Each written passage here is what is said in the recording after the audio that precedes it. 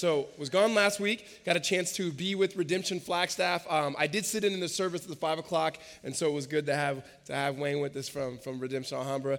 Today we'll pick up again in Psalms, and we're going to be in Psalm chapter 139. And so if you have your Bibles, why don't you go ahead and meet me there. If you don't have a Bible, raise your hand and keep it raised high. We want you to have a copy of the Bible so you can walk along with us. And just keep it raised high, and someone's going to give you a copy of a Bible. And if you don't own a copy, keep the one that we're handing out. It is our gift to you so that you can grow in an understanding and knowledge of Jesus. And so before we pray and look at God's word, let me kind of give you an overview or just even some structure and direction on where we're going. So as we look at the Psalms, if you step back and recall, Psalms, whether you have the Psalms, the Proverbs, and so forth, that's a part of the scripture that's known as the wisdom literature, meaning that these particular scripture are giving us wisdom in how to relate to God and how we live our lives. And so as we read Psalms, we begin to understand that these are songs that were written by different people and that they were like sang together with God's people, but also written in a way to bring instruction into our lives as what does it look like for us as men and women to ultimately submit to the Lordship of God. And so we've looked at different types of psalms, confession, lament. Today we get opportunity to look at a thanksgiving psalm, which is pretty good because all I've been teaching so far is lament. And finally we get opportunity to give thanks to the Lord, particularly for who he is. Now, David writes this psalm, who's King David. He writes this psalm in praise of who God is in his life and that he's present and that he's everywhere. So the first part of the psalm shows us one thing is that God knows us. And that knowing is an intimately, he knows us, not just about us. And we'll talk about that. Then it's the same God who knows us, the same God who pursues us. So he's the one who's coming to find us and bring us to himself. And then lastly, that this God who knows and pursues us is also the same God who sets us apart for his purposes. And so when we go through that, the last few verses of that shows a response of God's people as a respond to God's knowledge of them, his pursuing of them, and ultimately setting them apart. And so that's what we're going to look at this morning. So let's pray and ask God to bless our time. Jesus, we thank you. We thank you for your light, your life, your love, your mercy and grace that's been extended to us, Lord, as a people right now, God, those of us who trust and know you, those of us, Lord, who are confused about you, those of us who do not know you, God, that you would reveal yourself equally and powerfully. God, we know that our words, Lord, are not the things that bring about change, but it's your power. And the kingdom of God, as your word says, does not exist in talk, but in power. And so we pray for your power right now, Lord. We pray for the Spirit to illuminate the scriptures that we may understand it, that we may know you and see you clearly. In Christ's name, amen. So if I ask a question to you of who knows you, right? If somebody's saying, who knows you? And not like who knows about you, but who knows you the most?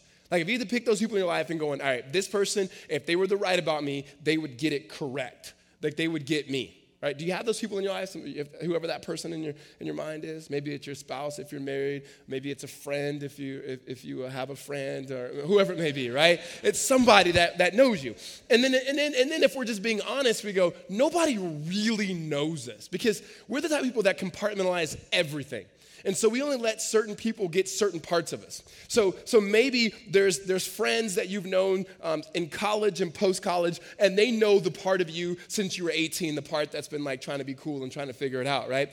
And then there's the people who know you before college and like, this dude's been a nerd the whole time, right? So there's those people. Your family knows you. And we're used to saying our family knows us, but we know there's always things that we hide from our family. There's still things my mom will say, hey, did you tell me the truth of that? I'm like, hey, what? I'm 33 years old. You don't need to know that, you know? That was a long time ago. Why are you bringing up old stuff anyway, right? And so there's just things not everybody knows. Or even if you sit down with someone and you want to give them like your heart, maybe it's a counselor, a pastor, or so forth, you're like, hey, don't tell anybody else this. You don't really give yourself to everybody. Like no one really, really, really knows you. And part of that is this. If we're just being honest with ourselves, there is that fear that if someone fully, fully knows me, there's no way that they'll fully, fully love me. And so we pick. Because we want to be fully, fully loved, that's just an innate desire. We're created for it. Because we want to be fully loved, we give just enough to get you there. Give just enough of myself that I know that you will still accept me and you'll love me. Or because I know if I'm fully, fully known and you know everything about me, then you may not accept me. But is there a space, is there a relationship where you could be fully, fully known, good and bad, and at the same time fully accepted and fully loved? And what David gives for us in Psalm 139 is that very, very experience, namely in the person of God, as we understand through redemptive history, as experienced and known through his son, Jesus. And so he breaks this down in God's knowledge of us and him knowing us, like I talked about earlier. And then he begins to point to ultimately how that happens and ultimately how God himself is pursuing us, not just knows facts about us, and then how he set us apart. And so we're gonna look at that now. So if you are with me, verse 1 is the thesis of this whole chapter. He says, "O Lord, you have searched me and known me." He says, you have searched me and known me, meaning like you know me, like nobody knows me like you know me. And like this is God, and he's speaking of God's omnipresent, meaning he knows all things and he's everywhere at the same time, and that this God knows him. And so when he says you search me, it's not that God is scanning him, interrogating him. He's just going, if there's somebody who knows everything about me, it's God. And that could be comforting to some of us, and that could be scary to all of us, right? That God knows everything. Well, then he begins to explain this knowledge of God of us. He says, you know me when I sit down and when I rise up. You discern my thoughts from afar. You search out my path and my lying down. You are acquainted with all my ways. Even before a word is on my tongue, behold, O Lord, you know it all together. He's saying, you know me. Now, this knowing is not, again, just facts. This is not the type of things that you could just find out about people. There's all sorts of things on the internet where you could just find out about people. So in my little news feed, I'll read different articles or whatnot, and there's always these like advertisements. And one of the advertisements is like how you can look up people and find their criminal records and things like that. I'm like, that's kind of sick. Put my name in there. See what, it's like some ticket showed up back in the day. It's like, this person has a criminal record. I'm like, oh man, what are they saying about me? And I got this ticket, full confession, guys. I got a ticket one time driving, and another one. But anyways, like you can find out those sort of things, or you can find out things on social media about people, or at least what they want you to think about them. There's ways to find out facts about people, but that doesn't mean you know them. Like you don't, like, intimately. There are things that when you're close with people, you know because you're with them. Like people know that around me, if I'm not talking at all, like, hey man, are you all right? Because I talk a lot. And I'm like, how'd you know? Because you're not talking. I know. It hurts, right? There's just things that you know. When it says that God knows us, he's saying he knows about us. He knows when we sit down, when we stand up, when we sit down. He knows our thoughts from afar, and what he's saying is he knows what you're thinking, what you're gonna think. He knows what you said, what you would have said. He knows every word that you've uttered out of your mouth. That's getting scary, right? He knows all of it. And it even says here that he sees our thoughts from afar, so he knows our motives. Now think about that, just God knowing even our words, right? That how would you talk differently if you knew God was in the room, or if you believed it? Right? Cognitively, God's everywhere, but do we really talk as if he's there? Like, you know what it's like to how you talk differently around different people. Oh, you guys, and oh no, not me. Yeah, you do, right? And if you're lying, and you're in the presence of God, it's bad. And he knows. He knows. So there's my wife says to me, I can always tell when you're on the phone who you're talking to. And that's just a politically correct way of her to say, I know when you're talking to white people or black people. Right? That's what she's saying, right? That's the way, because I get what she's saying, because, I could be talking to some people, and I'm like, all right, yeah, it's going down tonight. Can't wait, right? Or, yeah, it's going to happen tonight at 7 p.m. Evening time, right? Like, she understands there's a certain swag I have when I'm talking to my white friends. So, I knew you guys were going to get that, like, after the fact, but that's all right. So there's ways in which we talk when people are in the room, or there's certain things that we say that we would not say if that person was in the room. And so just imagine your words and your thoughts as if God is there, because he is. We'll say things like this to people, hey, that's between you and me. It's not. God's like, I'm here, right? I'm always here. And this is a good thing, because when he says he knows you, he fully knows you. That when you come before the Lord, even when you come and you confess your sin before the Lord, or you're in need of him, he's like, I knew that. Like, there's nothing that's surprising God. There are things that we do, and we will say things like, I cannot believe I did that. God's like, I knew you would do that, and yet I still love you. I fully know you. You're fully known, and you're fully loved. that his presence there matters. That this is not saying, I'm here to freak you out, right? This is not a deterrent. It's saying, I'm here and I'm not going anywhere. That when David writes this psalm, he's saying, first and foremost, this God of this world is not just a transcendent God, which is just a word that means he's other, he's large, he's big, but he's also a God who's immanent, meaning he's near and he's close, and he knows when I wake up in the morning and I get on my feet. He knows the first thing that I do is think and check my Facebook status or an email address that I know I shouldn't do. He knows the first thing I do in the day. He knows the next thing. He knows what I'm going to do tomorrow before tomorrow's even here, and he's with me, and he's not going anywhere. That he knows us.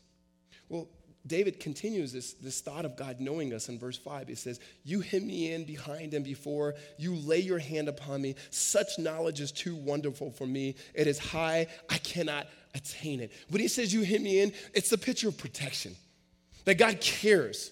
He's not just saying, oh yeah, I know who that person is, as opposed to that person, that woman, that man, that name, or whatever your name is, they're mine.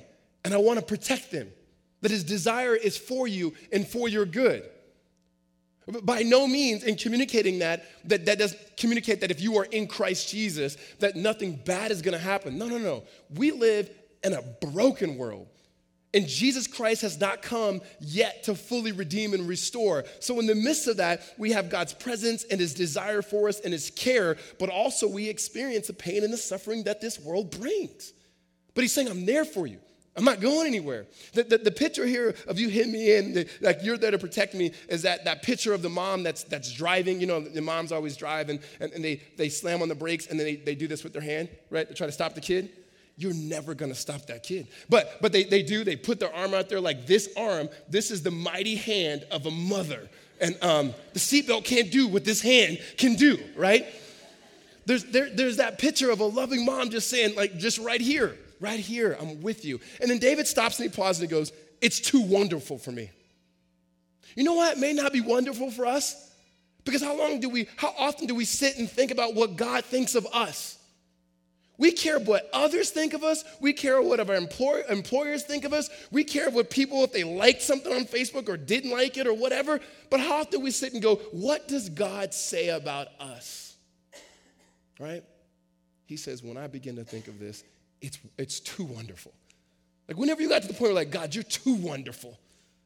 He's saying this is very personal. This is too wonderful the way you think of me, God. This is absolutely amazing that you know me.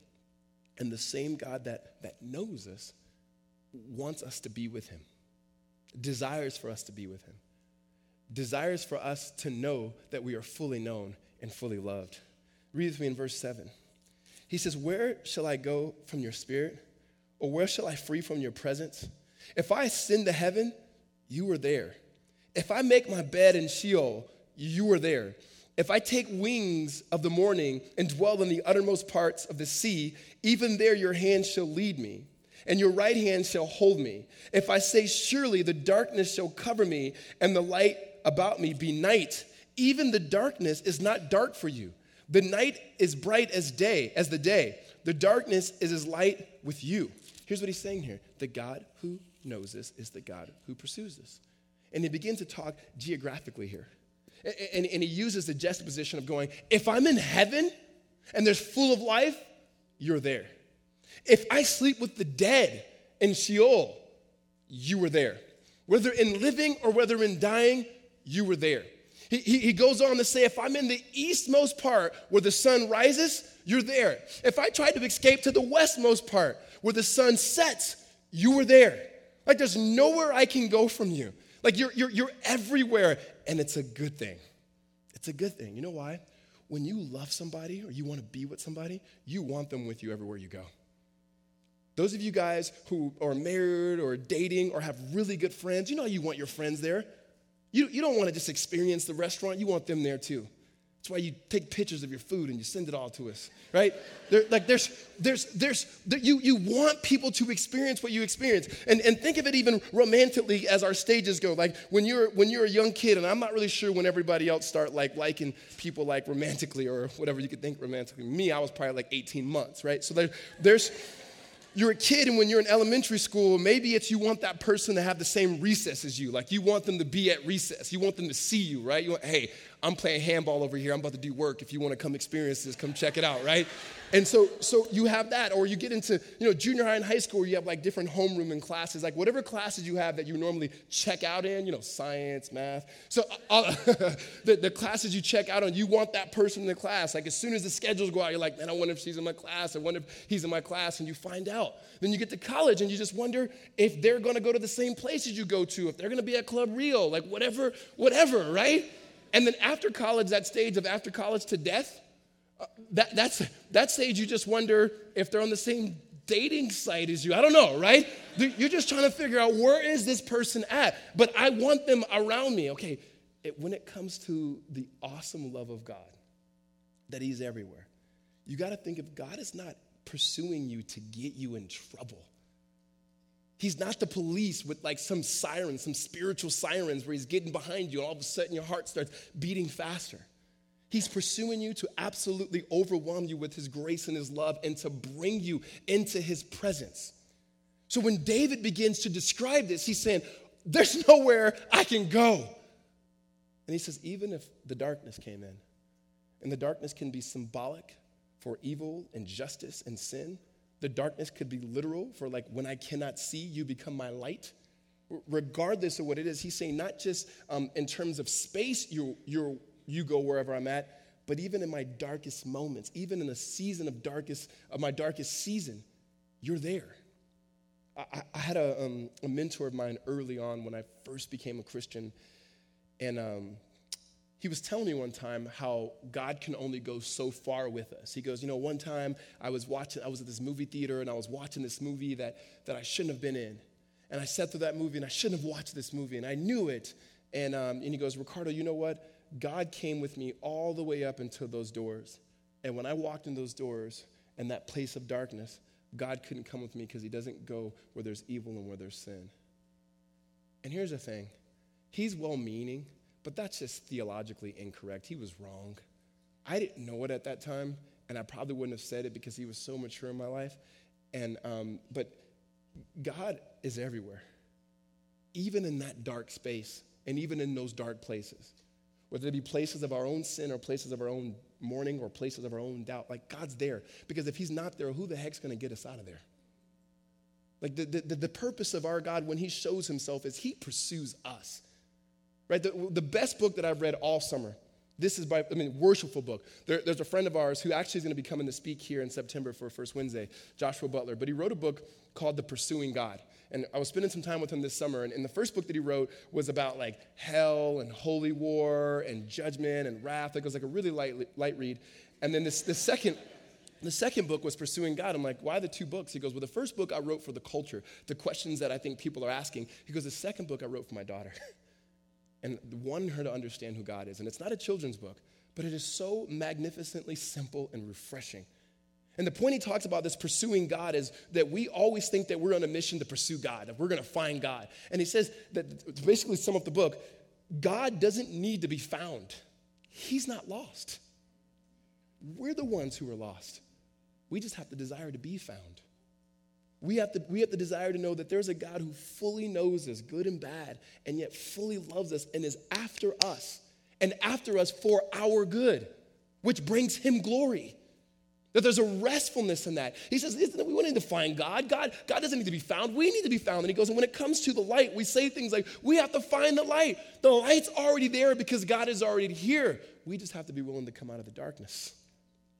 We got to be willing to come out of our darkness and experience the light that the Lord gives us that we may see and know and how to live in light of who he is on our behalf. That the good news is what we have is God sent his son, Jesus, that we may know the Father. That God already knows us. We don't know him. And the way that we know him is by looking intently and following his son who gave himself for us. And that's the way in which we begin to follow him. And when we trust him and know him, what the psalmist is telling us is there's nowhere where we can hide from him. There's no way we can run. That this God is always with us. The same God who knows us fully is the same God who pursues us passionately. Amen? But there's a purpose that God has. is not just in knowing us, and it's not just ultimately in even pursuing us and showing his love and flexing his love muscles, but there's a way in which he's saying, there's something I have for you. There's a purpose I have for you. And it's not as specific sometimes as we would like what do I want to be when I grow up, but it's far more gracious and far more free than we can even imagine. If you pick up here with me in verse 13, we'll start.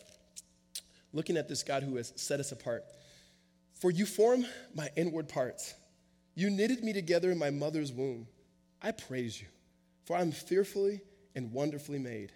Wonderful are your works. My soul knows it very well. My frame was not hidden from you when I was being made in secret, intricately woven in the depths of the earth. Your eyes saw my unformed substance. In your book were written, every one of them, the days that were formed for me, when as yet there was none of them.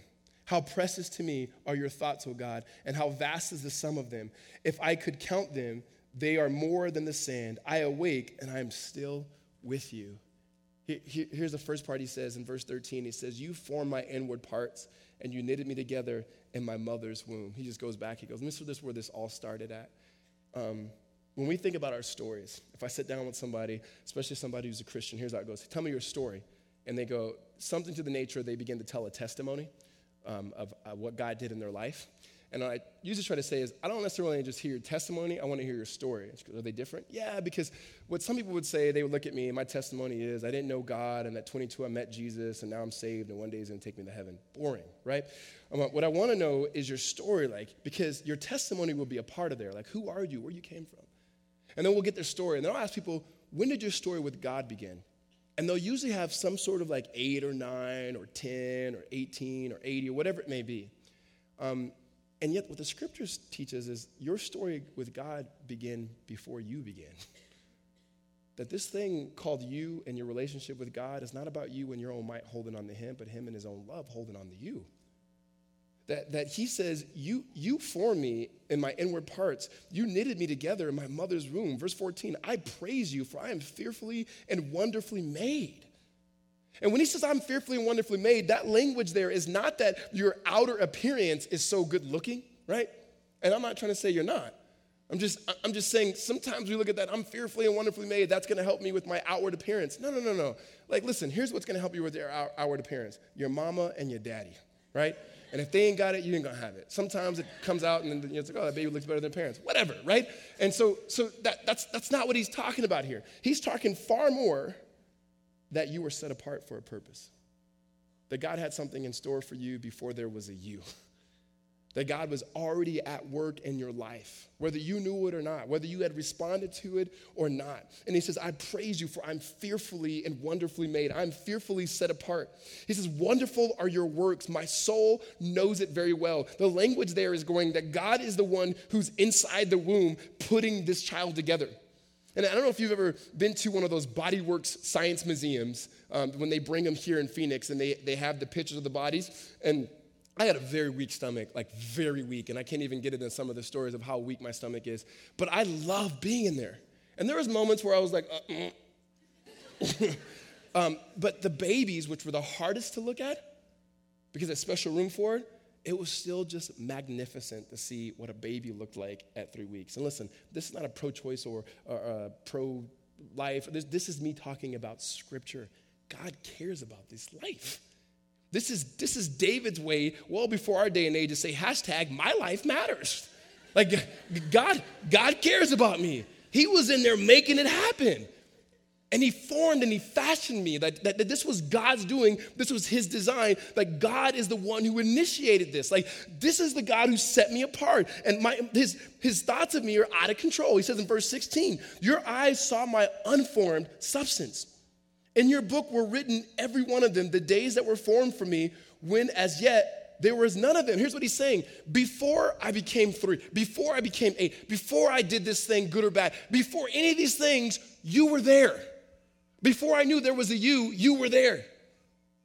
The point he's saying here is that we operate out of potential. We look at people and we go, this kid, this woman, this girl, this man has the potential to be something, right? And if you've been around here for some time, I hate that word. Potential to me is usually some well-intended adult telling some teenager or something what they have the potential to become. And they're trying to motivate them. But usually they create this mountain for them. And if that kid never gets to that mountain, they feel like a failure. Didn't make it. Only became the president of the world. Right? Is it like there's like this potential. As opposed to God doesn't operate in potential. Because potential is basically you doing something. God operates in promise. Whatever it is that he's promised for you, he'll get you there. Whatever he said, he's going to do. So when he says that the one himself who starts a good work in you is going to finish it to completion, it's going to happen. We faithfully walk and step into his presence and obedience and trusting of who he is as a good God who's on our side. That when we read here that he goes, you saw my unformed substance and ultimately in your book was written everything before it happened. He's saying this is not God's impeding upon your free will or your volition. This is his sovereign act saying he knows the beginning from the end, and we can't really figure that out. All we can do is by faith begin to take one foot and put it in front of the other, and the next day put the one foot in front of the other and follow God, trust in his son Jesus, knowing that ultimately we know the outcome and that we will always be his, because he's always been ours. Amen?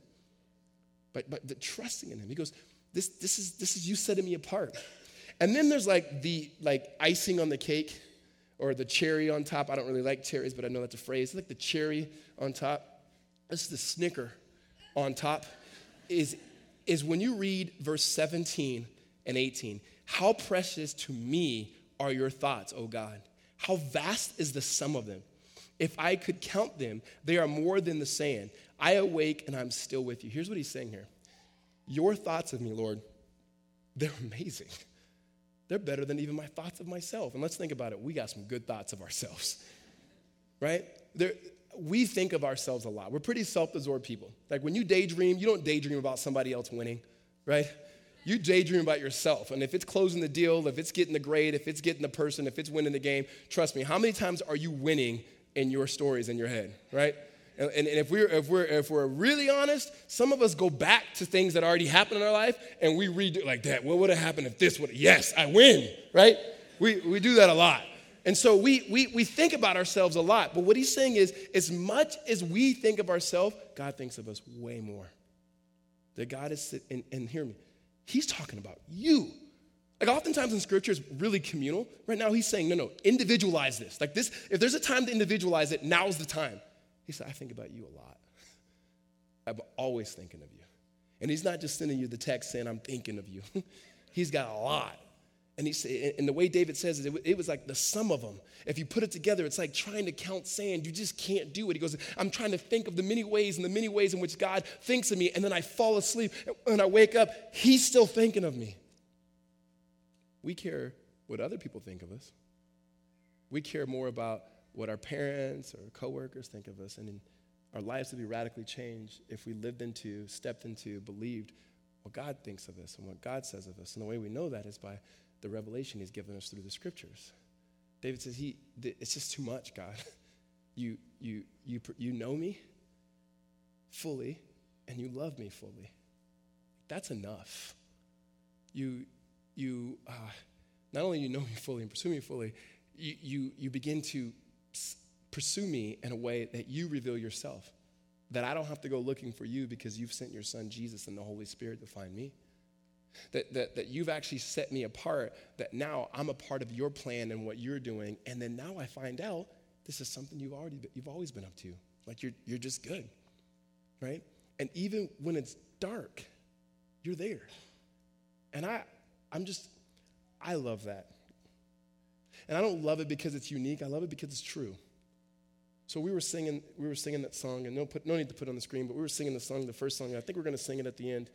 I'm not going to sing it. Don't worry about that. You are good, oh good. And then it says, see, my notes are way easier. I just don't bring them. Now I got to find the singers. Oh, it says, you're never going to let me down. You're never going to let me down. You're never going to let me down. It's a very simple song, but gosh, that truth is just amazing. And the reason why I think we need to hear that is the first hour I was sitting back there and we're singing that song and I'm watching people walk in late, which is fun. And And then the highs and the lows, right? There's two people that walked in that I know that are going through chemo right now. There was another couple that I know that just lost a child through miscarriage. And there's two couples who had just got engaged. And there's another couple who just got married. And you just start seeing like, when we gather as God's people, when we gather as people in general, there's just so many highs and lows. And David's saying, in the highs and lows, God's there. In the worst of your days, God's there. In the best of your days, God's there. Let me tell you, I love weddings. They're absolutely amazing. I love the excitement that people have, the excitement the families have, and yet funerals are real. And what I mean by that is, well, the Bible says it this way: better to be in the house of mourning than the house of laughter. There's something about the realities of our own pain that when we step into it, or the realities of other people's pain when we step into it, we realize like this is difficult. And this psalm is a psalm of thanksgiving and praise, saying, in heaven, you're there. In Sheol, you're there. To the east, you're there. To the west, you're there. In light, you're there. And even in darkness, it's not dark to you, God. Like, isn't it good for us sometimes to go, it may be dark to me, but it's not dark to my God. It may be out of my control, but it is never out of his control. And we step into that not trying to emotionally manipulate ourselves, but to understand what it means to live in the reality of biblical truth, that God is never going to let us go. Well, when you understand his knowledge and his pursuit and him setting you apart, you begin to tether yourself to him. And now you love what he loves, and you hate what he hates. And David goes there. In fact, look at verse 19 through 22. Oh, that you would slay the wicked, O God. O men of blood, depart from me. They speak against you with malicious intent. Your enemies take your name in vain. Do I not hate those who hate you, O Lord? And do I not loathe those who rise up against you? I hate them with complete hatred. I count them as my enemies. When I first read this, I remember years ago first reading the Bible, I was like, dang, what happened to him? Like, he was just like, God, your thoughts of me are great. Hey, let's get him, Jesus, let's get him. We're about to drive by on these guys, right? And it's just like, what happened? Like, David got real gangster all of a sudden. And it's hard for us to understand sometimes, because I don't know if our passion and love for God is equal to David sometimes. I mean, we think about it in little trivial ways. If a friend of ours is upset with somebody because that person wronged them, we immediately hate that person. You don't even, I hate her too. Do you know her? No. But you do, and you don't like her, and I don't like her. We will, because I love you, I don't like anybody who doesn't like you. Like, we get it at that level. But when it comes to God being able to hate injustice and having to ultimately defend his cause, we like get all weird about that. But if we are part of him and he's Lord, we tether ourselves to what he's doing in his mission. And so when David says this and he goes, slay the wicked, these are not people who are just sinning against God or just people who don't believe in God. These are people that are taking lives of which God created, and he says that matter. This is injustice that is happening. He goes, Lord, never be. So if they're against you and they're against your fame and they're against your mission, I cannot be for them, and I cannot be neutral. Hear me. You are either for him or you are against him. It's amen to, yes, he knows me, he pursues me, he's found me, and it has to be amen to whatever he says and whatever he calls me to do and whatever his purposes are, has to be amen to that too. Even when culturally it's categorically confusing for us. Even when I don't even fully understand yet, if this is God's ways, then I step into, submit to, and understand that it's good, right, true, and beautiful. So David is not just lashing out against people, he's lashing out against injustice because God is for justice. Because and he knows it all. And he goes, I'm with you. I'm a ride or die with you. I'm with you, God. And whatever it is that you have for me, I'm with you. And then he concludes it in the response to God's knowledge of him and pursuit of him and set him apart with an invitation of God to search him. Verse 23, search me, O God, and know my heart. Like, I can't speak on behalf of these other people, but know my heart. And try me and know my thoughts. And see if there's any grievous way in me, and lead me in the way everlasting. You'll search me and know my heart. And what he's saying there is, Lord, though I know you, there needs to be some correction in my life, some spiritual recalibration, right? Like, I can give you all of who I am and my worship, and I will follow you, and I know that you're always with me, you're always pursuing me, set me apart. I get that, God. But could you also search me and look at my heart? Like, what are the things that are deadening my affections for you? And let me remove those things in my life that I may experience the glory that you have. The way I think of it is, when I was finishing my master's a few years ago, I would do all the content and I would do all the writing, but I'm not a good writer. I don't write good. And so what I would do, I know I'm supposed to say well, is I would write all the content and then I would submit it to my editor, my wife. And I knew that whenever these long papers, I'd write these papers and I would give it to her like this, because I knew she had that red little marker was like, right? And she would just mark it up and help me out and point, like, you can't use a comma there, that's not really a word. That's, just a lot of those things, right? And then afterwards, it would just look clean, and she'd hand it back to me. I'm like, man, I wrote that? And she goes, not really.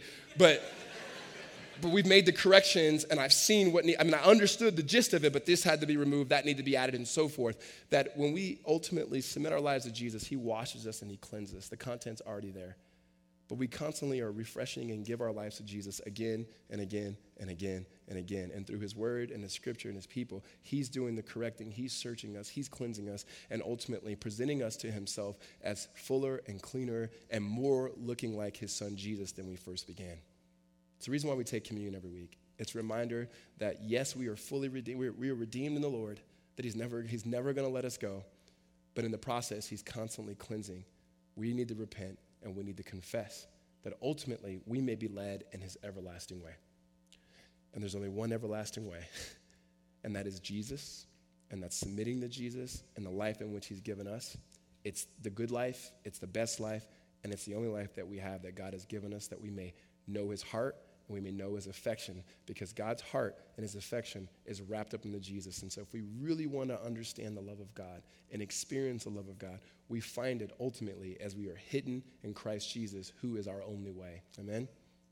Let's pray. Jesus, we thank you for your life to us. We thank you, God, that you are a pursuer. We don't have to look for you. You find us wherever we are.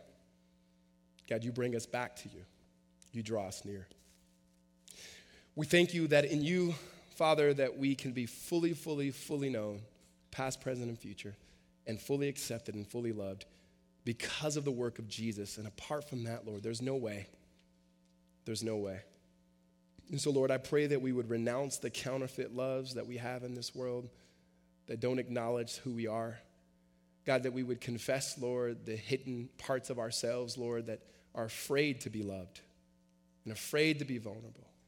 God, that we would find ourselves, Lord, underneath the cross of your son, Jesus, understanding that at the cross we were equally loved and equally forgiven in Jesus' name. God, we ask for your spirit and your guidance in our lives, that you would search us and know us, that you may find what is in us, Lord, that is deadening our affections of you, that we may experience the life and love that you promise in Jesus. We thank you in Christ's name. Amen.